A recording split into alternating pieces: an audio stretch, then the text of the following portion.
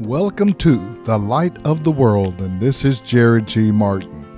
It is our great joy to bring you the Word of God so that you can hear it and you can apply it to your life so that you will continue to grow and be faithful in the things of God. As you listen to this message today, ask the Lord to just lead you and guide you and help you so that He can use your life to make a difference in the people that you come in contact with every day. This is our day and this is our hour to be the light of the world so that God can make a difference. At the end of today's message, we're going to give you more information on how to connect with us online and or in person. We'd love to connect with you and help you to grow in the things of God. Now come and go with us as we walk in the light of God's Word. There was a problem with the Israelites, and that problem was that they're possessing what God made clear to them was theirs. They had a problem possessing what was already theirs. They had a problem, and they're not any different than we are. We have a problem possessing what's already ours. And God wants us to get past that point where we can exercise our faith and just go get what's already ours. Let me say this again. Just go get what's already ours. In Numbers chapter 13, verse 23, we see a little bit more of the backstory of here. When they got to a place and they sent 12 spies into the land. Now, if you go back to Deuteronomy and read chapter 1, God is saying, y'all just go in and possess. But the people says, instead of possessing, we want to send some spies in to check it out. And God said, what do you want to check out? I already told you it's yours, but let's go check it out. Isn't that how apprehensive we are when God tells us something? Well, I don't know how this is going to work. I ain't going to do it all. I'm going to just see if I can just do a little bit of it. And in Numbers it says, when they reached the valley of Eshcol, they cut off a branch bearing a single cluster of grapes. 2 of them carried it on a pole between them. A cluster of grapes on a pole, on a mop handle. And 2 of them got it. One on one shoulder, one on the other. Boy, that's a big cluster of grapes. Along with some pomegranates and figs. That place was called the Valley of Eshcol because of the cluster of grapes the Israelites cut off there. At the end of 40 days, they returned from exploring the land. So things were looking pretty good with the grapes and the pomegranates and the figs as they started out.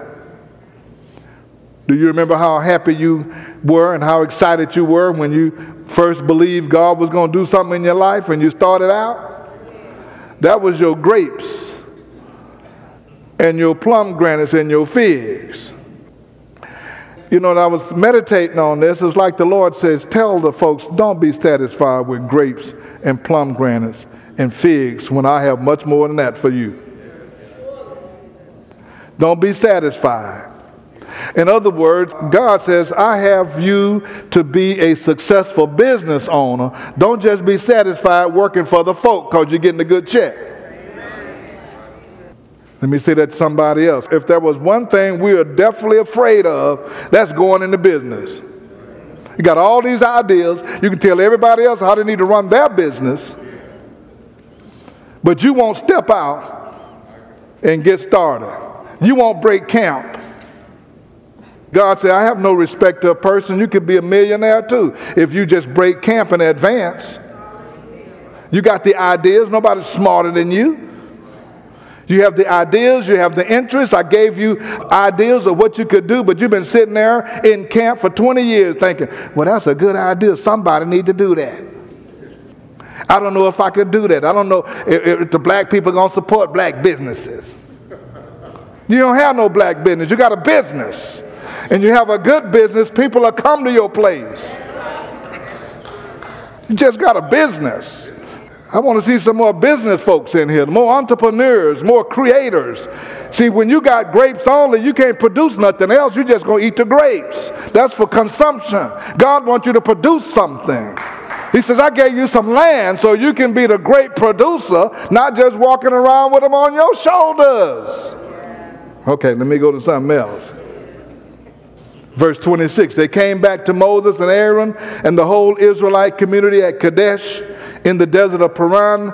There they reported to them and to the whole assembly and showed them the fruit of the land. And they gave Moses this account: we went into the land to which you sent us, and it does flow with milk and honey. It does flow, just like God said. Here is its fruit. It flows with milk and honey. But, come on, verse 28. But, come on, somebody say but. But the people who live there are powerful. And the cities are fortified and large. We even saw the descendants of Anak there, the Amalekites live in the Negev, the Hittites, the Jebusites, the Amorites live in the hill country, and the Canaanites live near the sea and along the Jordan. Now they come on every excuse, and the Amalekites, the descendants of Anak there, were the giants that they saw. And as I was thinking about this, you know, they say they saw giants, and of course, they didn't go into the promised land. It was only 40 years later that Joshua and Caleb went there, and you never hear them talk about giants when they come back 40 years later. Just thought I'd throw that in there. Just because you see a giant today don't mean he's going to be there when God show up. God has spoken to you, some of you, about his plans and purposes for your life years ago. Maybe you started out, but you didn't get much further than the grapes and the figs. Now you just have sat down on a heap and say, this is it. Let me see if I can just hold out to the end. I'm just trying to make it. I'm just holding on. I'm just doing. But that's not God's plan. Whatever God promised you, no matter how old you are, Caleb going to show us. He was 80 years old. He said, give me my mountain. I'm ready to go in and possess. Like the Israelites, you ran into a but. But God said, come on, do that. But Lord, you know I can't do that right now. But you know, we don't kind of do that kind of thing. But I don't want to leave home. But what about what people are going to say? But those become your giants. Then Caleb silenced the people in verse 30 before Moses and said, we should go up and take possession of this land, for we can certainly do that. We can do this. That's Caleb. Hey, what y'all talking about? We can do this. Then verse 31 starts off with, but the men who had gone up with him said, we can't. Joshua and Caleb said, yes, we can. They said, no, we can't. We can't attack those people. They are stronger than we are. And they spread among them, the Israelite, a bad report about the land they had explored. And they said, the land we explored devours all those living in it. And all the people we saw were of great size. We saw the Nephilim there. The descendants of Anak come from the Nephilim. We seemed like grasshoppers in our own eyes, and we looked the same to them. They said, we see the giants. We can't do that. We cannot do that. God had already told them, rise, break camp, go in advance, go and possess the land I gave you. Did God know those giants were there when he told them that? When they got back, the God didn't say, I'm sorry, I didn't know that. I'm sorry, I don't know where they came from. They wasn't there when I was looking at it earlier. God didn't say that. He knew they were there. But go and possess the land. And he knows your giants are there where you are. Family members who talk to you and tell you ain't gonna never be nothing. You can't do that. Somebody trying to hold you back. Somebody trying to throw you off. He knows that you're gonna have this. There's nobody here to help me. Where am I gonna get the money? How am I gonna go forward? You know, I've never done this before. That's all those buts about things that we don't do, even though God said you can do that. And then in the book of Numbers, chapter 14, verses 1 through 10, all that night the people of the community raised their voices and wept aloud All the Israelites grumbled against Moses now that they heard this story from these 10 spies that said, we can't do this. They grumbled against Moses and Aaron and the whole assembly. If we only died in Egypt or in this desert, why is it the Lord bringing us to this land only to let us fall by the sword, our wives and our children? You know, fear will make you think about stuff that hadn't even happened. We finna die here. Our wives, our children, all this gonna happen. Wouldn't it be better for us to go back to Egypt? And they said to each other, we should choose a leader and go back to Egypt. Let me just go back to the hood.